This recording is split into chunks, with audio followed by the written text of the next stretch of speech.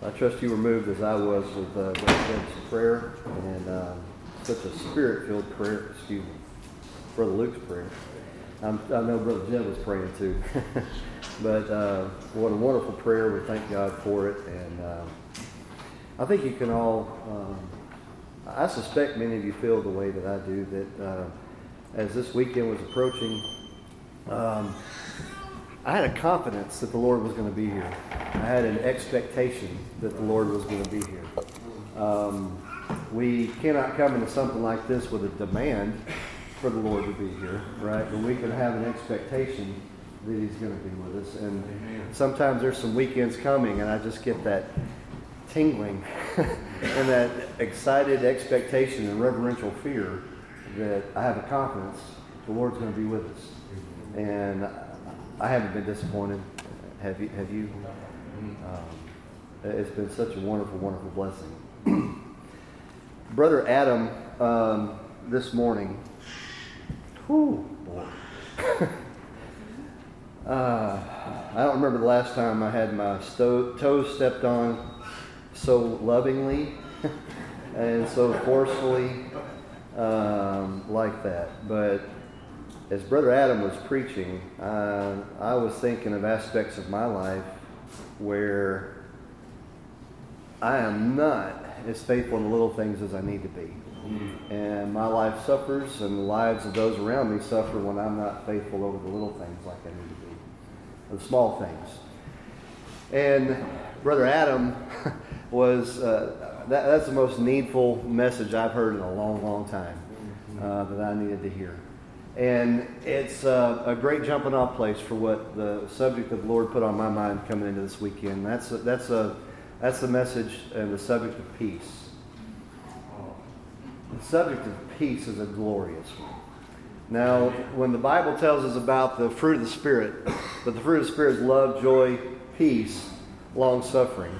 You know, I would tend to make an argument that without peace, there's other blessings and other fruits, if you let me say it that way, that you really don't enjoy very much without peace. You might think this is odd, but have you ever experienced in your life where you had joy, but you really didn't have peace in the midst of that joy? It was maybe a temporary joy. It might have even been a real joy, but because of a lack of peace that you had in your soul, that joy wasn't lasting and it wasn't full. Right? So there can be some blessings that you experience in life, but without peace at the basis of that, and without having a peace in your soul, it's not going to be a lasting joy. It's not going to be a lasting love. It's not going to be a lasting long suffering, right?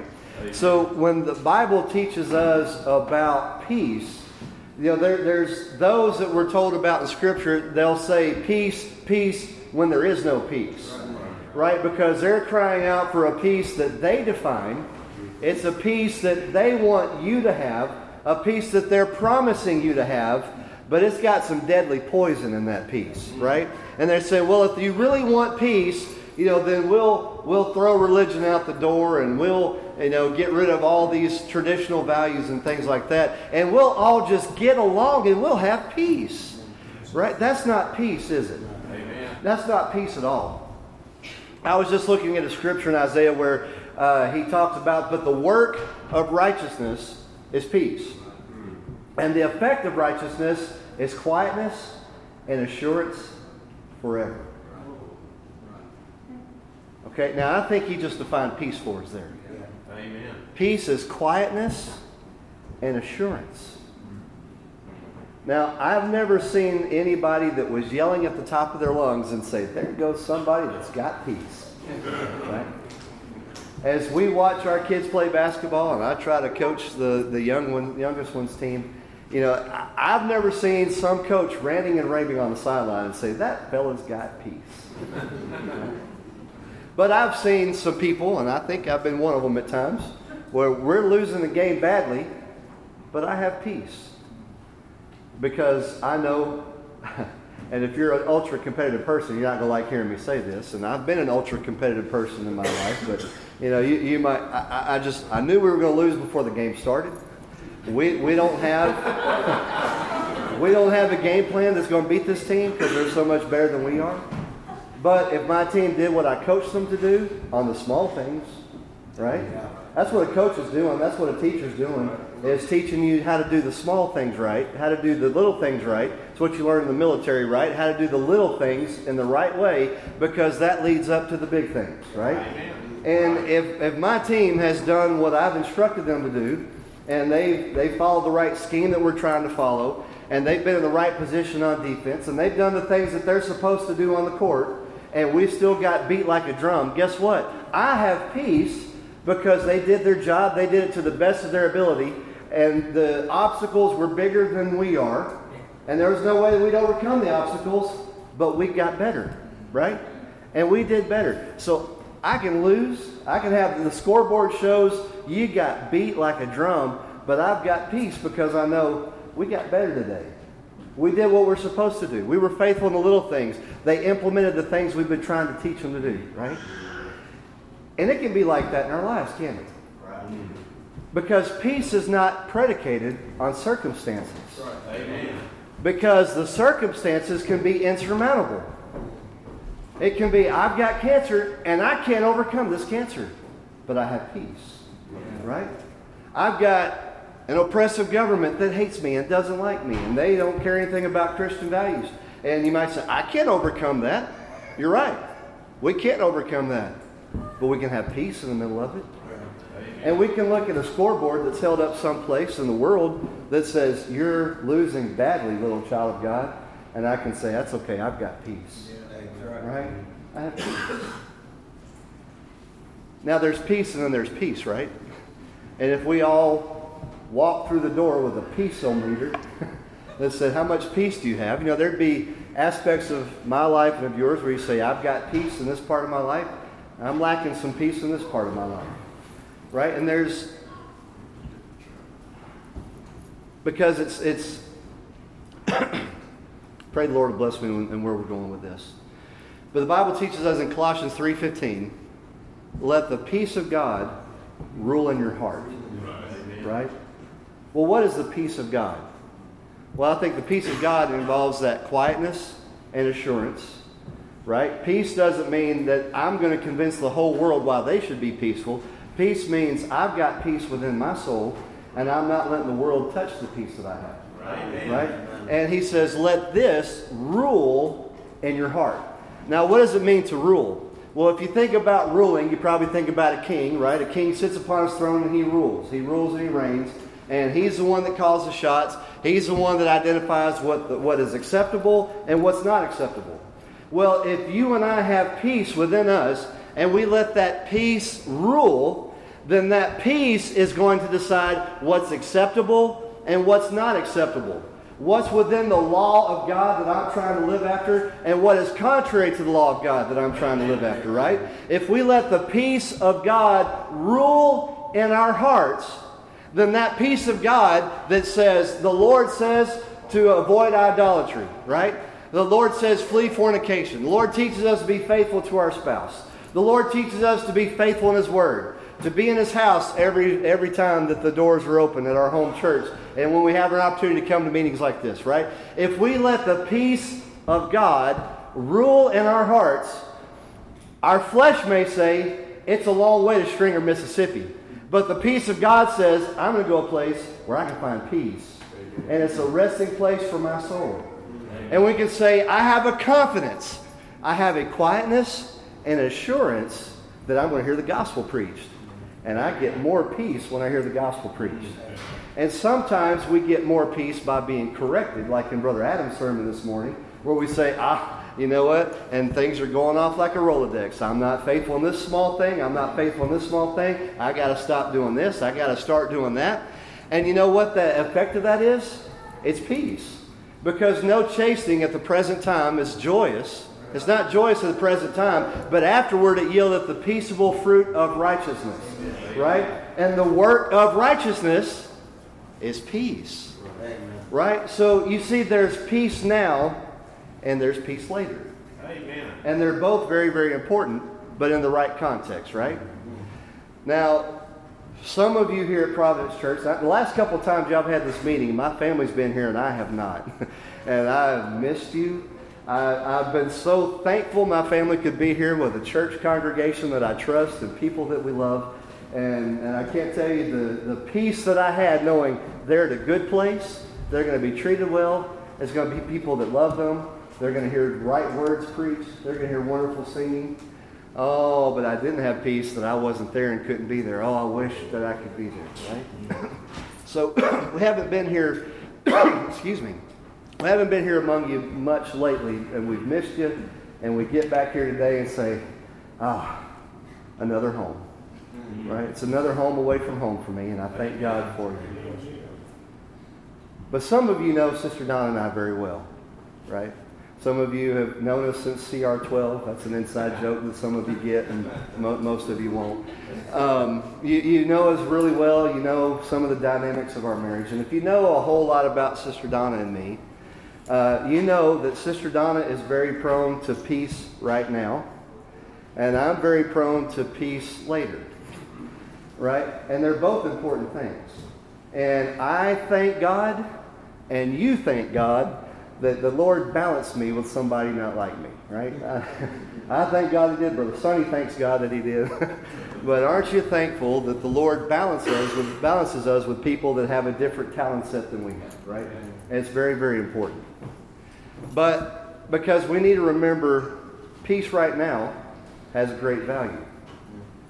Somebody snaps at you. Somebody speaks to you in an unchristian way. Peace right now is important to say, no big deal, right? No big deal. We'll take it, let it roll off. I deserve an eternity of hell, so this person snapping at me is no big deal, right? And then we can have a peace right now. And in this moment, we can say, we're going to work for peace. And we're going to have peace by just letting it go. And I have peace by letting it go. Right? But there's a peace right now that's not good.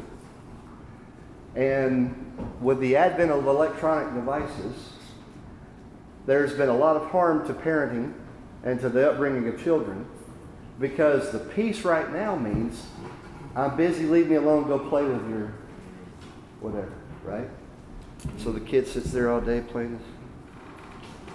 And the parent has peace, right? Because that's what we want. We want peace, right? I just want some time to myself. I want some peace. And instead of them crying and fussing for something and me having to deal with, here, just go do whatever. Right? I know it's getting kind of quiet right now because that's something that probably steps on a lot of our toes, but that has harmed parenting and it has harmed the upbringing of children. And the reason why we allow it is because we want the peace at the time. But that's harming peace in the future.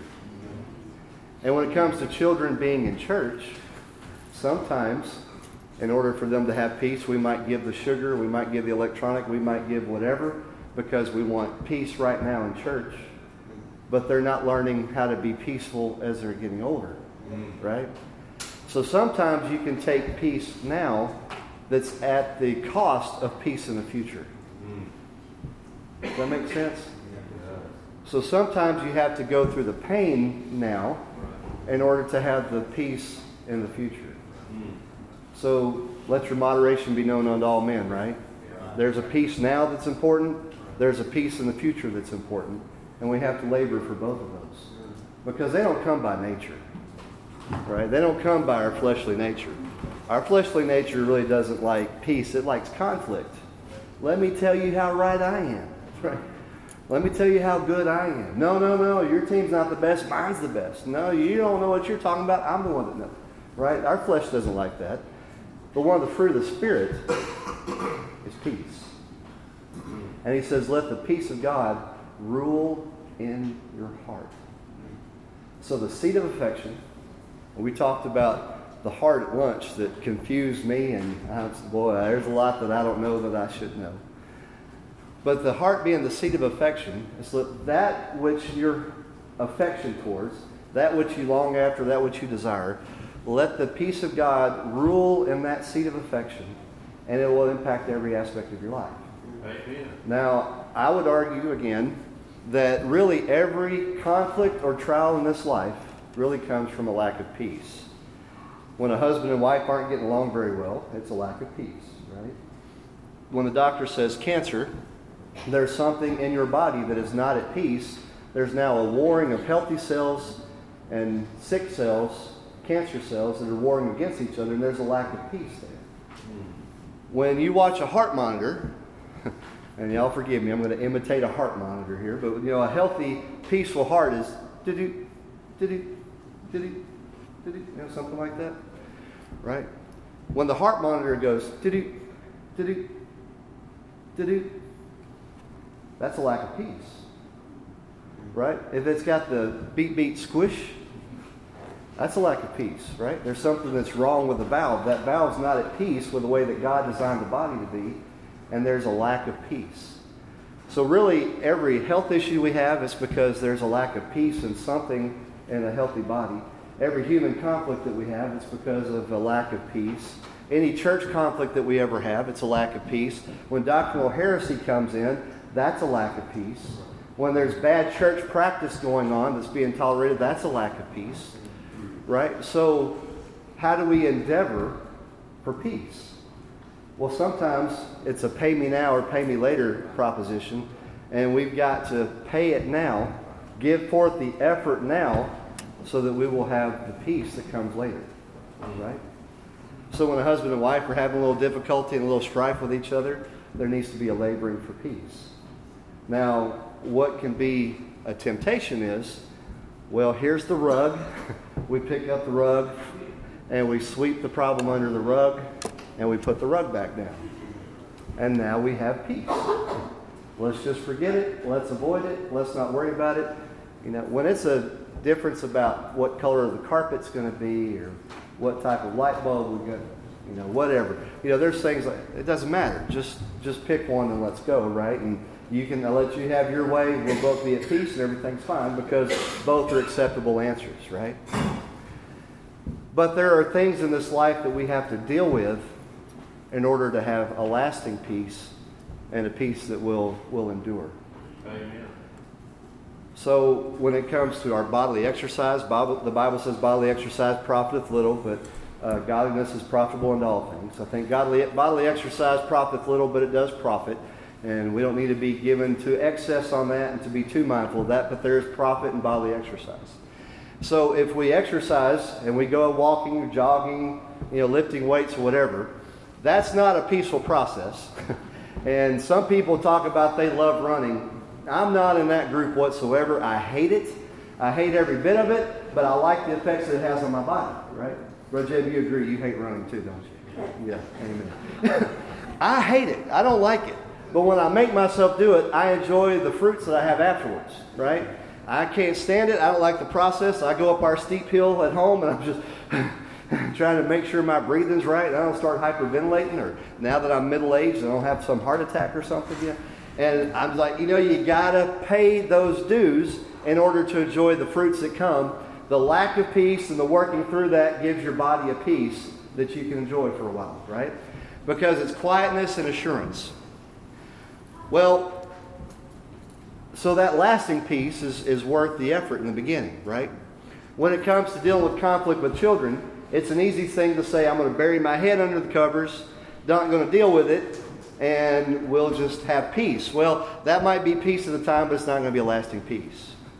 When the children get up into teenage years and different issues get brought into the home, there's part of me that just says, I just want to cover my head and go into hiding, because I would just like for them to have peace for that moment.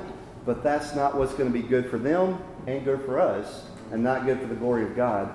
We need to help migrate each other, navigate through these difficult waters, no matter how difficult they may be. Amen. So when it comes to doctrine, when it comes to the doctrines of grace, somebody might come in, let me rephrase that, somebody will come in. Peter wrote that there were those prophets that came in and brought in damnable heresies, and it still happens today. And I was a part of a church many years ago that had somebody with unsound doctrine that had an appointment on a monthly basis, didn't get dealt with for a long time, and when I got convicted about that, I said, wait a minute, something's wrong here. This isn't right. This is sound doctrine, and we ought not be tolerating this. I also knew if I bring this up, I'm going to be outvoted, right? I'm going to be outvoted, and I'm going to lose, and this church is going to be given to that unsound doctrine. So what do we do in times like that, right? I didn't know.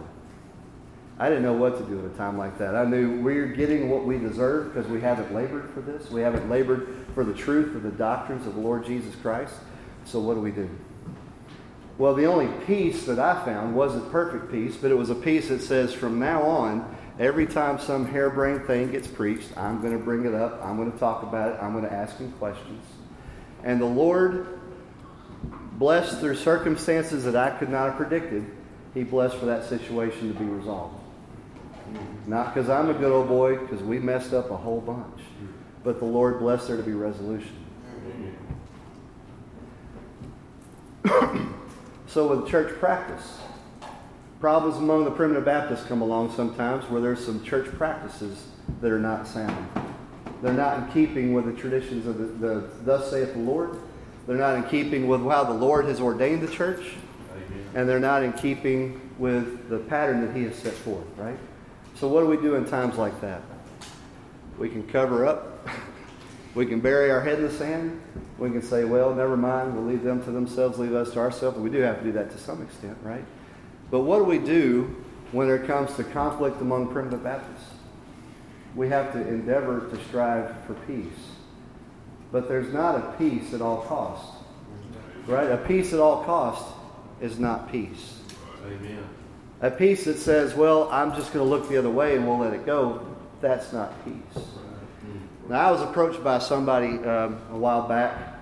They had an attitude of like, look, we've got differences, among us, substantial, what I consider to be substantial differences. But look, let's just worship together, right?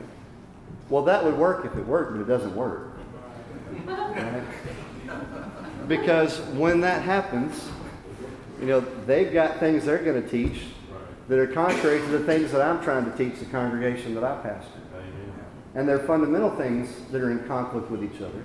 So you might say, well, it's more peaceful if we just say, yeah, let's just worship together. But that's not peace.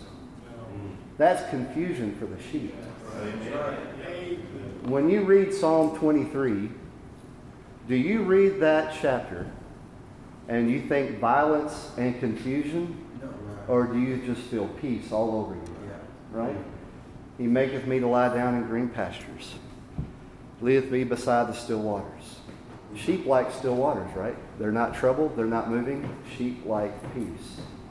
And the sheep of God, the sheep of the church, can be misled towards something that seems like peace when it's really not peace because we're trying to avoid the conflict that leads us to the peace. Mm-hmm. But you read in Psalm 23 about the glorious thing that your shepherd does for you, and time after time and point after point, it's a place of peace. And it's a place of true peace. So when there's times of conflict, we can't just look the other way and say, never mind, I'm not going to deal with it, right? We have to endeavor for that peace. And sometimes it means conflict. And Jesus said that about families. He said, think ye that I'm come to bring peace? Nay, but a sword. Because Jesus said, I'm going to separate families and households by my righteousness and by the word of God. Because there will be some in the family that will hold to it, and there will be some in the family that don't want any part of it. And he says, in so doing, there's going to be a sword dividing the family. But even in that division that is brought by the righteousness and the truth of God's word, there's a peace with those that hold the truth of God. Right? And you can say, my family despises me for this, but I have quietness and assurance. I have peace because I know this is the truth of God's word. Amen. And I have a peace that says no matter what man may think of me, I'm able to press on, trusting in the Lord, following the Lord, having fellowship with the Lord because I have peace with the Lord. Amen. And in Romans chapter 5, verse 1, he says, therefore, being justified by faith, we have peace with God. Amen. Right? Now, given the choice between peace with man and peace with God, which one should we pick, right? I've got some folks that I work with. I'll have more peace with them if I'll just go along and agree with them. You're right, I need to confess Jesus as my Savior, and that'll bring me to heaven, right? I mean, I'll have more peace with some people that I work with if I just say, you're right, I'm going to go along with that. But I would lose peace with God if I did that. Amen. Because I would feel the convicting and condemning finger of God pointing at me saying, you know better than that, and that is not the truth, and I would lose a peace with my Heavenly Father. Amen. Right? So therefore being justified by faith. And what I understand by that justified by faith, and some of you, might correct me, and I probably would need it. But justification to me means to show to be aligned with a rule. And he's saying when you are shown to be aligned with a rule, that rule being of the righteousness of God, knowing that faith is inside of you, and you possess the righteousness of God, and you are at peace with that, and you know that your eternal salvation has come from the shed blood of Jesus Christ by His sovereign election and not by any work that you have done. When you recognize that deep down in your soul, you then are justified by faith, and you're able to say, I have peace with God. I have peace with God because I know it's all of God. And I'm not trusting in my own works. I'm trusting in the finished work of Jesus Christ. And when I trust in that finished work, I have peace with God. Amen. That'll make you want to take on hell with a water pistol, right? That'll give you the confidence in knowing I can take another day of this life. I can take another day of tribulation when I have peace with God. And I can live with my coworkers and friends from other circles saying, no, you're wrong. You hard shells are wrong. This is all wrong. But I can say, think what you want. I have peace. I have quietness and assurance that this is the truth and it doesn't hurt me no matter how much they disagree. It's all right. Because I have peace. We have to labor for that peace, don't we? Because in Hebrews, he says we have to labor to enter into that rest. That rest is peace, right? So whether it's in doctrine, whether it's in our marriages, our families, the upbringing of our children, and our work situations, and whether there's conflict among primitive Baptists, you see, we have to labor for peace. And that's a glorious place to rest. Amen. Have you rested this weekend? Yeah. Right? Oh, you've rested wonderfully this weekend, haven't you? And you've rested this weekend because faithful men of God, and I'm not counting myself in this, but faithful men of God have faithfully delivered the Word of God to you this weekend. Amen. That's worth something. That's worth more than anything else that we have in this life. Amen. And that's worth saying, I want to do whatever it takes to be continued to be numbered with that people and to be among such a people. Right? May we always labor for true peace. For true peace. May God richly bless you. We'll be praying for Brother Jeff.